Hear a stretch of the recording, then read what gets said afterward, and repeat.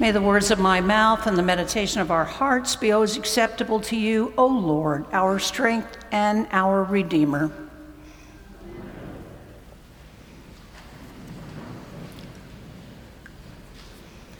Jesus said, "Whoever welcomes you welcomes me, and whoever welcomes me welcomes the one who sent me." We are called to welcome one another, all of us created in the image of God. Today, Jesus uses the word welcome 6 times in this short passage. Whoever welcomes you welcomes me, and whoever welcomes any of us is welcoming Jesus, is welcoming God.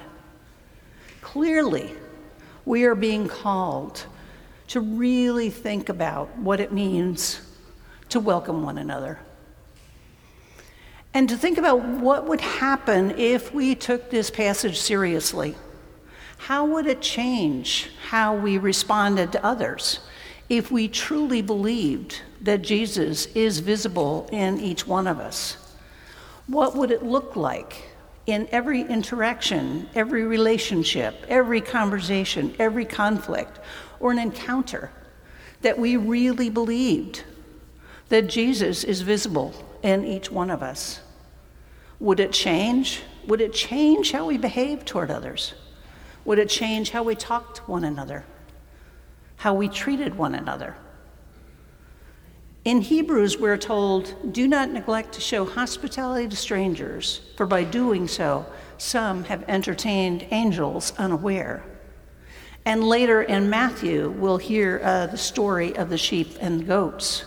And the king will answer them, "Truly I tell you, just as you did it to one of the least of these, you did it to me." And also in Matthew, "Love your neighbor as yourself."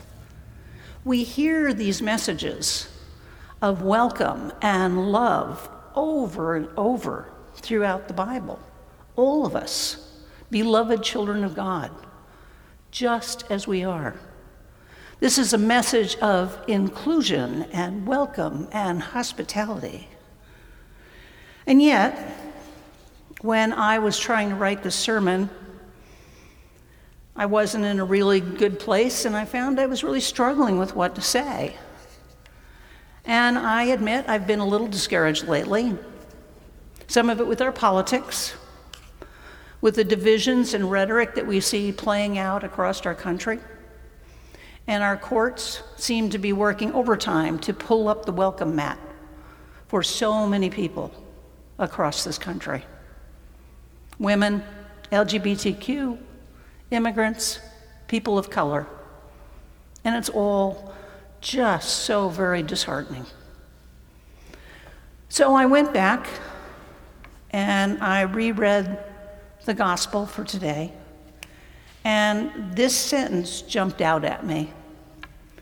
"Whoever gives even a cup of water to one of these little ones in the name of a disciple, truly I tell you, none of these will lose their reward." What a little thing. What a small gesture to give a cup of water to someone. Whoever gives even a cup of water. We often think that following Jesus requires grand sacrifices and heroic acts. And sometimes it does, and it should. Because following Jesus means that we stand up and we speak up on the issues that divide and keep us apart. Sometimes following Jesus can be scary and it can be dangerous. Sometimes it will lead to crucifixion. But sometimes it's just giving a cup of water to someone who is thirsty. Several years ago, I was in the car line at Starbucks. I drink a lot of Starbucks to get my coffee. And I got a phone call with really disturbing news.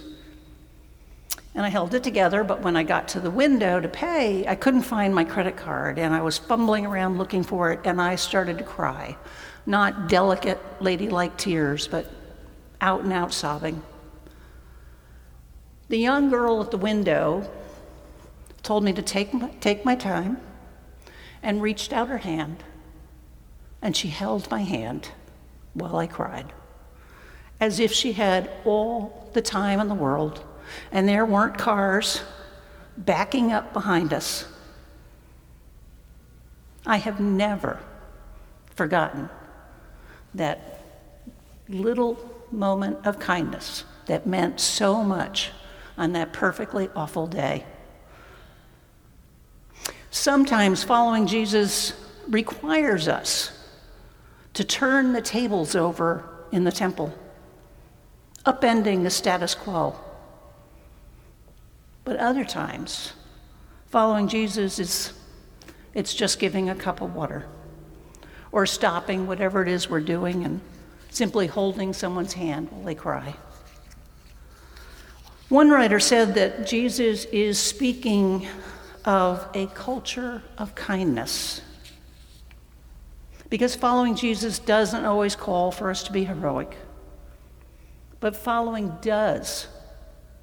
It does call for us always to be kind. And it can be as simple as picking up the phone and calling someone to see, how are you doing? How's it going? Offering a ride to somebody who doesn't have a car. Volunteering at a food bank. A smile. A hug. Each small act of kindness, tenderness, and compassion toward one another may largely go unnoticed, but can have a profound effect. There's an iconic scene in Jurassic Park where Jeff Goldblum explains the chaos theory, and it simply deals with unpredictability in complex systems, he says. The shorthand is the butterfly effect. A butterfly can flap its wings in Peking, and in Central Park, you get rain instead of sunshine. And kindness is like that. It's a ripple effect. And we never know what the impact was of that small moment of kindness offered. You may not remember offering that moment of kindness to someone else, but they do. And your moment of kindness may change someone's life in our crazy old world for the better. Because according to Jesus, there is no small gestures. Anything that we do in faith and in love can have cosmic and life-changing significance. Maybe at times you feel like I do, a bit discouraged about the state of the world or what's happening in your life. But I think that Jesus gets that sometimes discipleship is hard, that following Jesus is really hard. And there are times that all we can do is to make it through each day, putting one step in front of the other. And all we have the energy for is to simply care for our little corner of the world and to know that's okay with God. That even the small gestures and the random act of kindness are not invisible to God.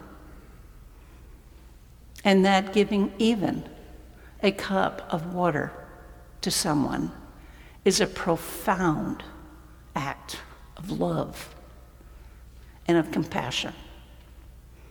And each time we do, we are making this tired old world that God loves so much a little bit better, a little more trustworthy, a little kinder, a little more joyful, and a whole lot more welcoming.